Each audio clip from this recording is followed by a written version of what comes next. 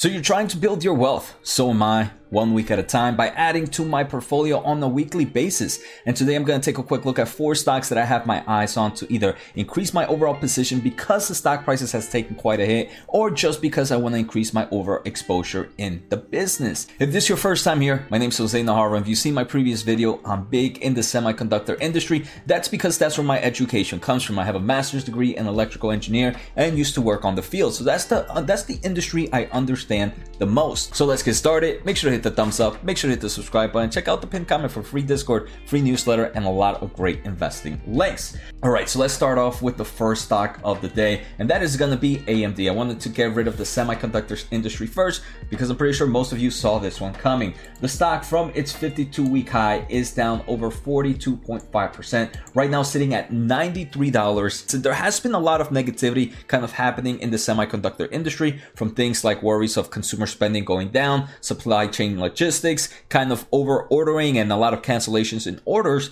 Again, I do believe if this is happening, it's more of a short-term trend. We're still seeing strong growth in data centers, artificial intelligence, machine learning, automotive market. So even though we might kind of see some headwinds from the consumer market, I do believe there's still plenty of tailwinds in some of these other markets, which will be able to somewhat partly offset. Again, more of long-term, so dollar cost averaging for me for AMD. I mean, AMD, we can see in April 4th, they have kind of been in a nice acquisition phase. They recently acquired Xilinx, which increased their overall kind of solutions in different markets. It also entered them in things like the automotive market, right, and the FPGA market. They recently just kind of gone through the agreement of acquiring Pensando, which should close by, I believe, the second quarter of 2022.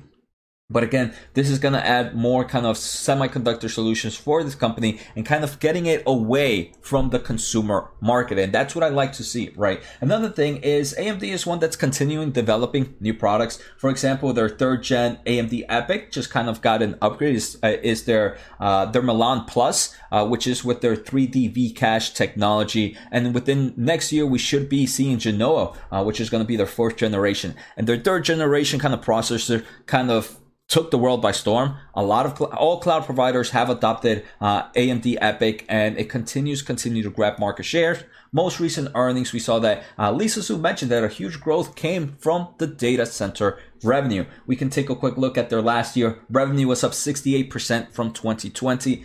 I do want to say I don't believe this growth is going to stay.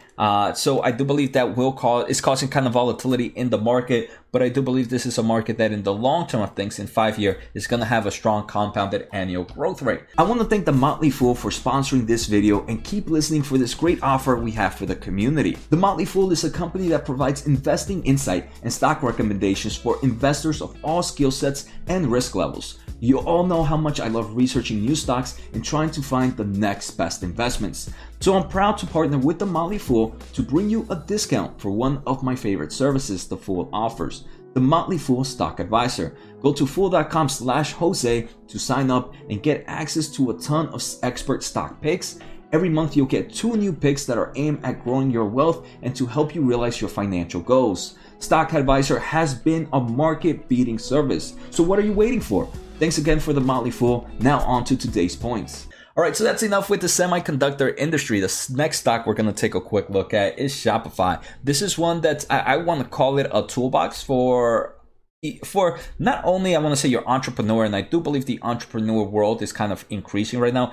Everybody wants to start an e-commerce store. Everybody wants to have some form of e-commerce solution. And Shopify has created the ultimate toolbox. I personally have kind of started my phase of learning more about the e-commerce market. And every time I go on YouTube and type in how to start e-commerce, you usually see a how-to Shopify video, which I think just shows where the overall market is. We can see from its 52-week high, the stock is down about 65%. One that has taken quite a hit. But I mean, if we take a quick look, this is a company that every single year continues to expand their platform by adding new solutions. Again, this is the one-stop shop that does everything from payment, capital, marketing, analytics, apps, inventory, order management, shipping. And they have numerous kind of integrations with other applications. If we take a look at their most recent year for 2021, they grew 57% their revenue. If we take a quick look at the most recent quarter 4, we can see strong growth in both merchant solutions and subscription solutions. So again, this is a stock that I'm really into the overall digitalization of the world. I do believe the entrepreneur spirit is still pretty strong around the world, and we're going to continue to see companies and individuals continue to use Shopify with the huge vast of tools they have in their toolbox. The next two companies I want to say are a little bit different. Many people might think, hey, Jose, you're a growth investor. You don't really focus in some of the big players, and that's not completely true. I do focus in a lot of big stocks, and I do believe these big stocks have still plenty of room to grow. So the next two I'm going to take a quick look at is Microsoft and Alphabet, also known as Google. So if we just take a quick look at their forward EV to EBITDA ratios, I do believe they are sitting at somewhat attractive levels compared to where they've been in the past. Stock prices have definitely pulled back. We can see Microsoft from its 52-week high is down over 18%. And if we take a same look at Alphabet from its 52-week high, the stock is down about 16%. So not down like the rest of the market now, but I do believe this is the time for me to kind of start accumulating some of these big players as well as some of the other growth that I'm seeing. Obviously, both Microsoft and Google kind of have consumer players. I mean, Microsoft has the gaming market. They also have kind of consumer software from their PCs and other kinds of products within there. So the slowdown of consumer spending is likely one of the causes where we're seeing a decrease in Microsoft's stock price. Again, in the long term of things, with Microsoft, you have their most recent revenue grew 20% year over year. Their net income also grew 21% year over year. They are a strong player in the enterprise, $15.9 billion of that last quarter, and that was up 19%. Revenue and Intelligent Cloud was $18.3 billion, and that was up 26%. So those two markets don't really have to do too much with the consumer world, and they're still growing at impressive levels. Now, when you kind of take a quick look at their more personal computing, obviously, this is probably the biggest worry right now with consumer spending, with inflations, with interest rates. We're going to see consumer spending going down. But again, they have solutions in other markets that make it for me pretty attractive. Outside of that revenue, gross margins continue to grow and operating income continues to grow as well. So not only is this company making more money in revenue, but they're also improving their margins over time. So I do think Microsoft right now is looking pretty attractive for the long term of things. Remember, more of dollar cost averaging mentality for me. If we take a quick look at Google, again, this is one that deals a lot with consumer spending to some extent, right? With businesses, if consumer spending slows down, that means businesses might kind of slow down their advertisement, which is going to kind of reduce the amount of revenue that might come from Google's advertising segment, right? And this is the biggest portion of this company's total revenue.